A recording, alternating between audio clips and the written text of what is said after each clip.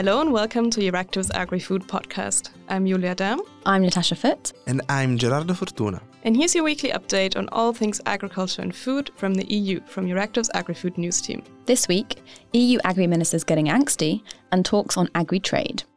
So hello and welcome back to the Euractiv Agri-Food podcast. It's an honour this week to have Julia here in the studio. Thank you. Welcome. Happy to be here. We're very happy to have you.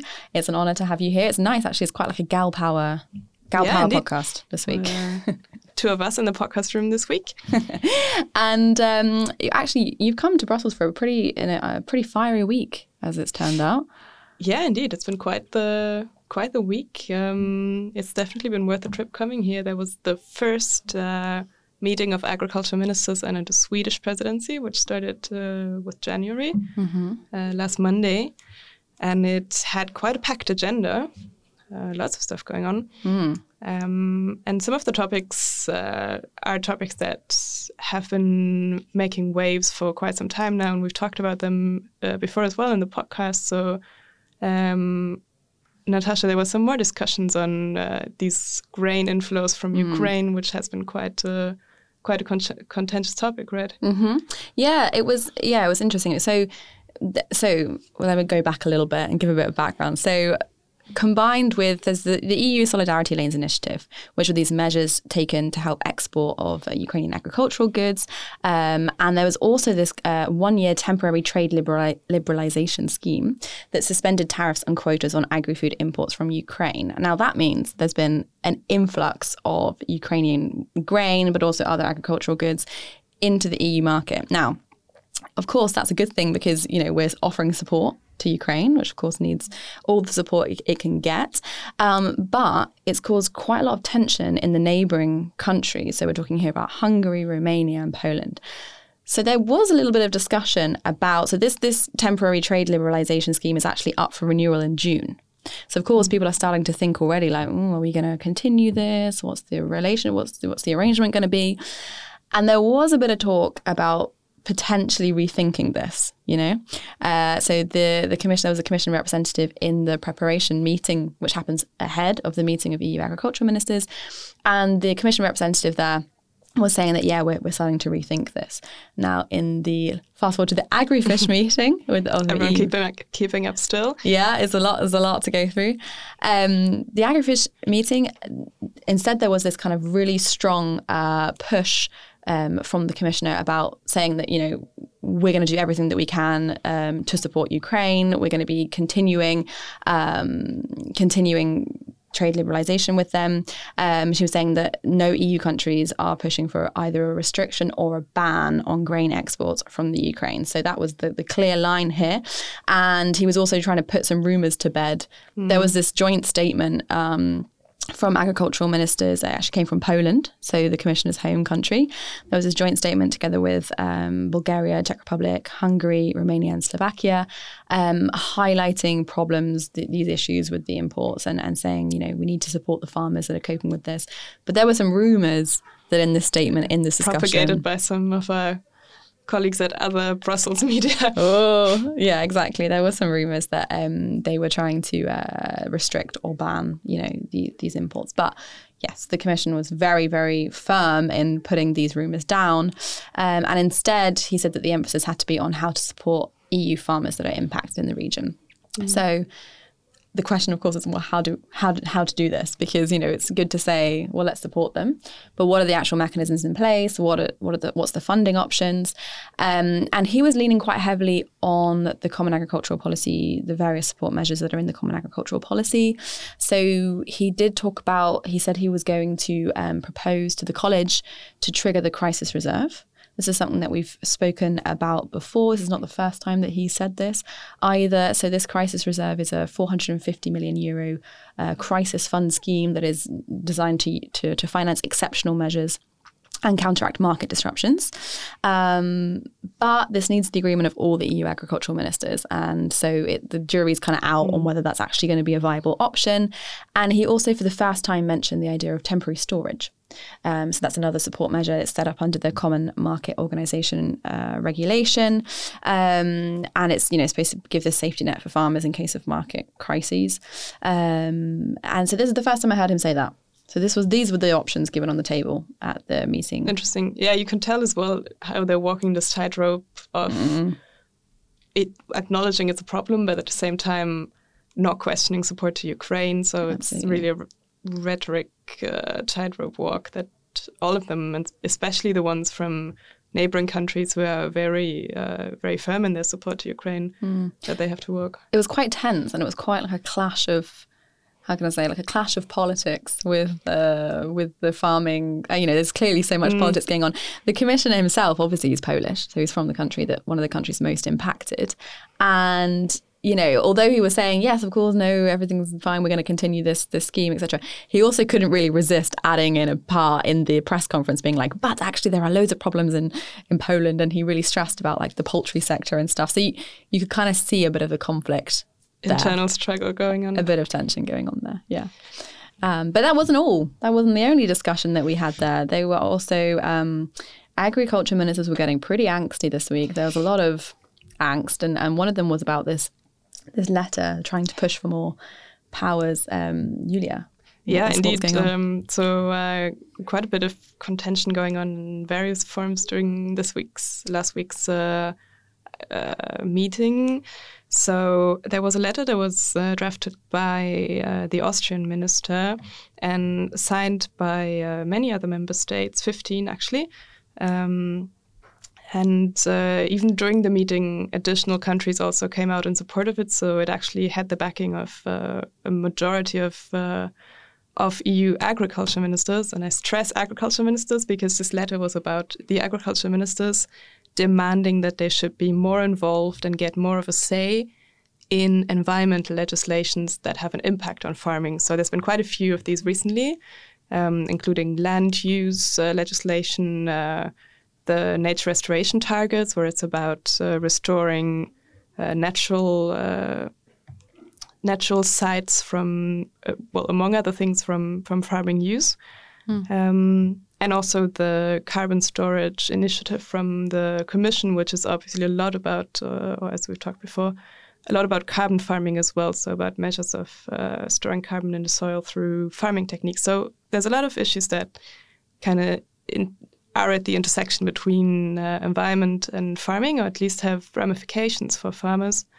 So the ministers are arguing that they should get, as the experts on agriculture, should get more of a say in this, rather than only the environment ministers being in charge. So they actually asked the Swedish presidency to take action on this. And indeed, it is the presidency together with the secretariat of the council, so the Council of Ministers, that could take steps here and tweak competences a bit, or even set up a joint group or committee between both sides. And there were other countries as well, such as Germany, where the minister actually said ahead of the meeting that he hadn't signed the letter because he gets on perfectly well with his environment minister, who's from the same party as him. So that makes things a bit easier. And yeah, there's such harmony between them that it's not necessary. I suppose that's not true of every country, though. No. I guess that's the problem. And even in Germany, it's not completely true. There's definitely some issues where they aren't completely on the same page, such as gene editing. So, a lot of projected harmony there, but... the reality is a bit complicated. It's funny because it does definitely reflect, I think, what's been increasingly happening even in like our newsroom, because I find myself increasingly, when there's a topic, not knowing, should we cover this? Is this our environment colleagues? Is this, it's been increasing overlap, and you can see it reflected in the way that the agri and the environment ministers are kind of having to work together on these different files. Yeah. With the difference, of course, that we actually do work well with our colleagues. We actually get on very well with them and happily have joint bylines with them. But yeah, there was also, something else, another topic that was interesting, which is, we could broadly put it under the umbrella of livestock generally, because there was also a discussion on how to curb livestock emissions. And this was all about well, maybe I let you take the lead on this, Julia. You wrote the article, but this is this ongoing discussion about the Industrial Emissions Directive. Yes, exactly. So as you already mentioned, the name of this directive, which is currently being discussed by the member states and by the EU Parliament after it was proposed by the Commission, is Industrial Emissions Directive. So this is about curbing emissions from industrial installations, industrial plants. But according to the Commission plans, that would include as well large livestock farms. And this is, quite a contentious point with agriculture ministers, because they argue that, well, there's this kind of general argument that our farmers, family farms, that's not an industrial installation. It's ridiculous to say that. But more concretely, there's a lot of contention about where this threshold should be set. So when is a farm big enough to count as an industrial farm? And that's kind of one of the main questions of discussion, and it was discussed as well during last week's meeting. And unusually, ministers actually basically all agreed.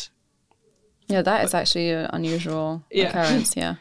So the fight, or the discussion, is actually between ministers on one hand and the Commission on the other hand, because basically all ministers think that the threshold set by the Commission is too low. So the Commission proposal foresees that all farms with more than 150 so-called livestock units, so just to put a little picture to this, it sounds quite abstract, but 150 livestock units means 150 cows or 10,000 laying hens, for example. So because they're smaller, they count for less.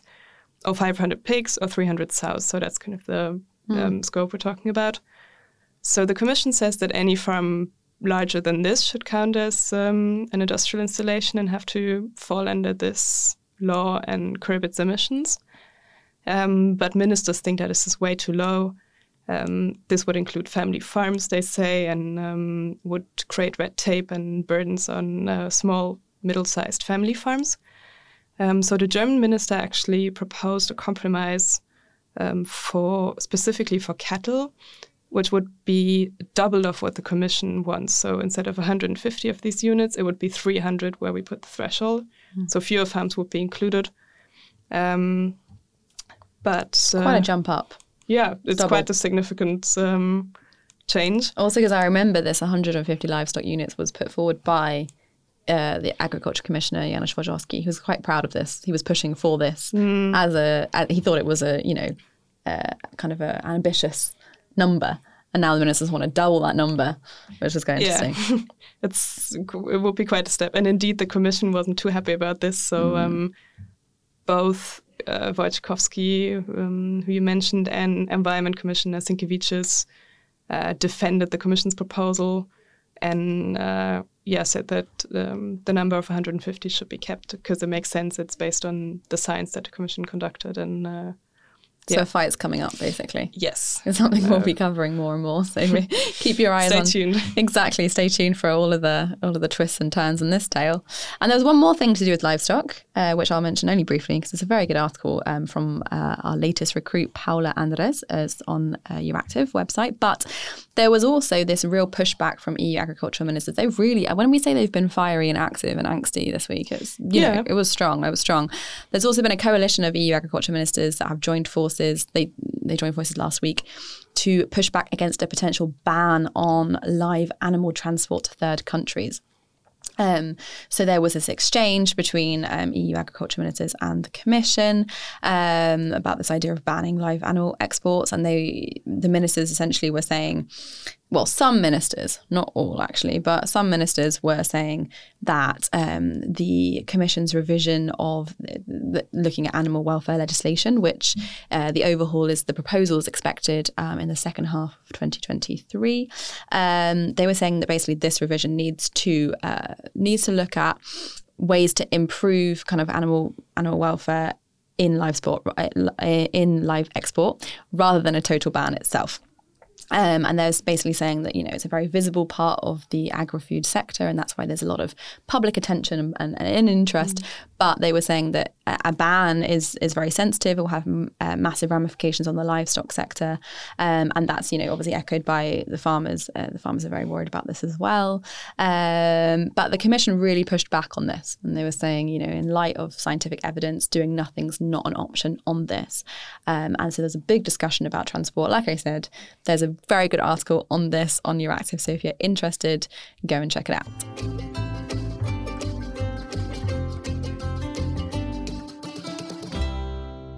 This week, our special guest is Arantxa González. She's a former Spanish Minister of Foreign Affairs, and she's currently Dean of the Paris School of International Affairs at Sciences Po. So we're going to be talking about everything agri-trade, its public perception, mirror clauses, and also the impact of Ukraine trade on the EU.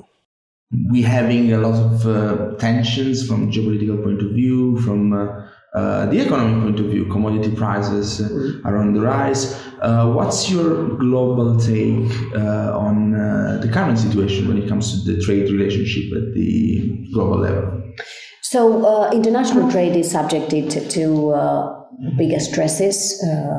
We've seen the COVID crisis that had a huge impact on international trade. We've now seen Russian invasion of Ukraine as disrupting also markets as important as food, fuel and fertilizers. And we also have the rivalry between the US and China looming big in the horizon.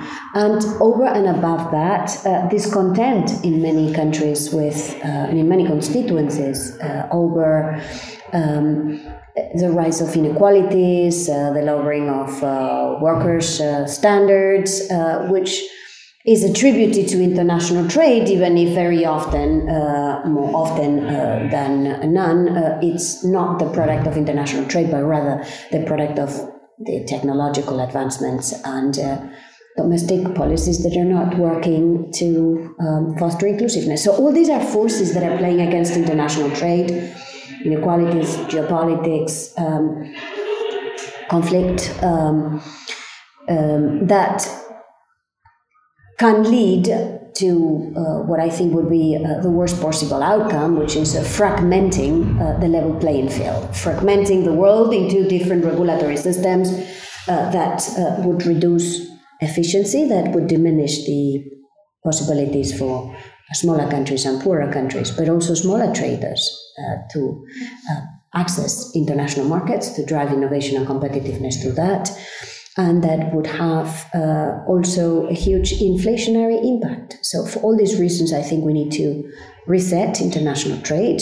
We need to ensure it is more sensitive to security concerns, to geopolitics, more sensitive to sustainability concerns, and that it works better with other domestic policies to protect workers.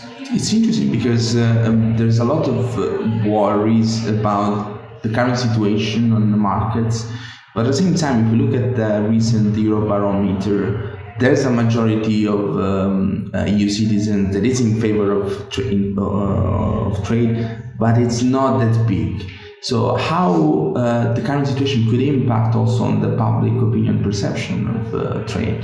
Well, it's important to explain to the public, to the citizens in Europe, how important trade is for the European economy.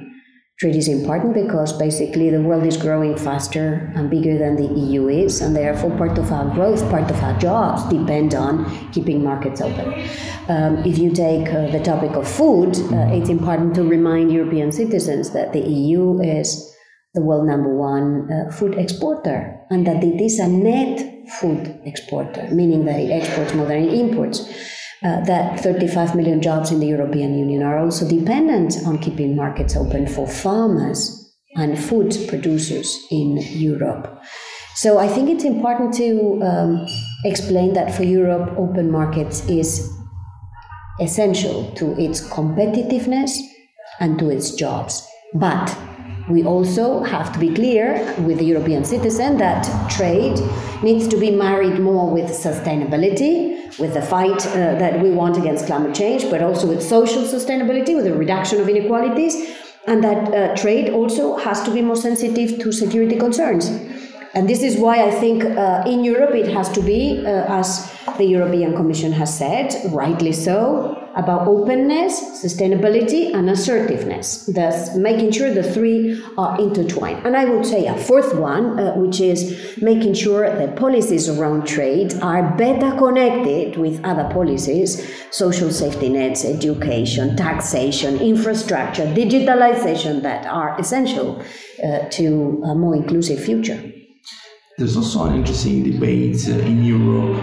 It probably started already when you had the previous governmental role, but it's about mirror clauses. So basically, if we have to impose our sustainability standards that are quite high for EU farmers, also to products that we import from third countries.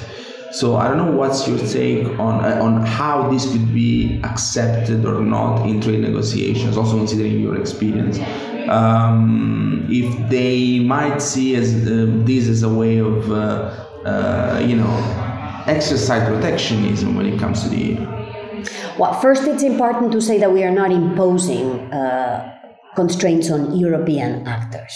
European citizens care about sustainability. They care about the food, the quality of the food they consume. They care about the manner in which the food has been produced. They care about the condition of farmers and workers and their rights. So I understand why the European legislator has to cater for this important sensitivity in the European citizenship, right?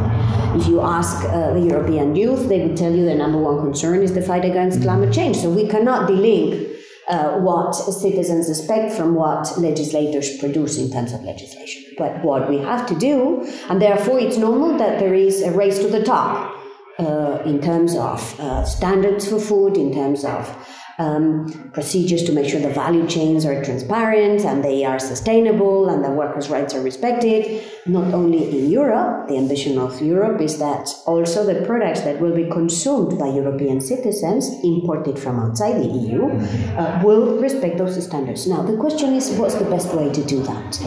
And in my view, it would be important to make sure that this legislation that the EU produces that has an impact on suppliers in third countries be done in a dialogue with third countries so that it doesn't become a surprise to them, so that they have a say in how this legislation is crafted, so that they don't have a feeling that it is done for protectionist purposes. Now, the EU may not do this for protectionist reasons. They may do it to protect or to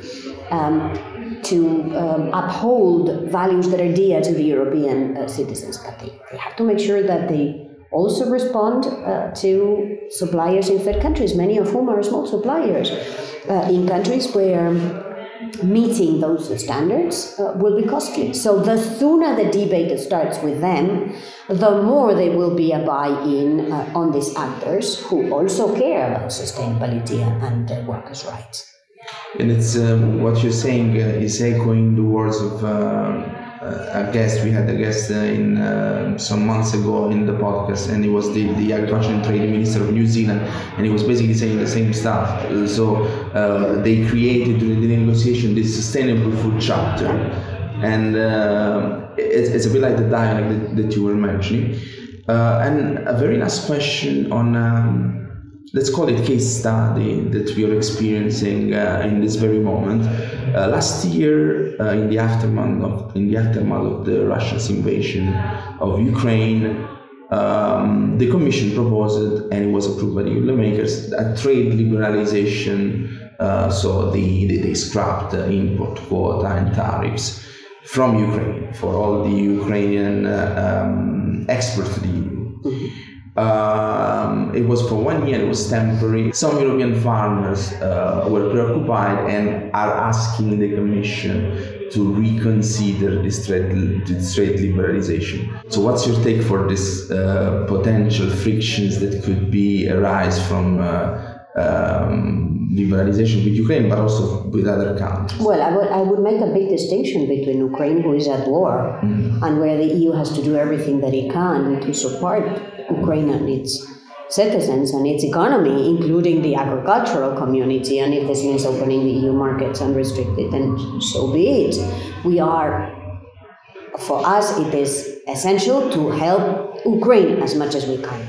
And I would distinguish this from other trading relations, let's say, quote unquote, normal trading relations with countries that are not at war.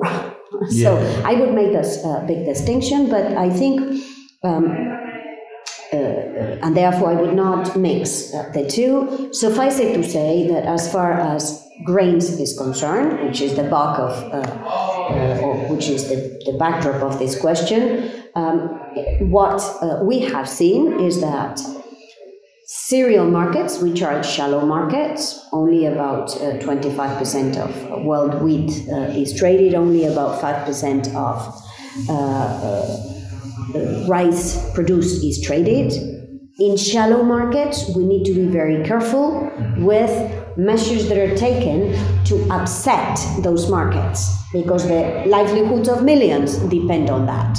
The livelihoods of many citizens around the world depend on markets that are stable, and therefore taking decisions that will go in the direction of stabilizing markets that, as I said, are shallow by definition would be a step in the right direction. And taking restrictions to export products in shallow markets should be avoided because it has a disproportionate negative impact on the livelihoods of millions around the world.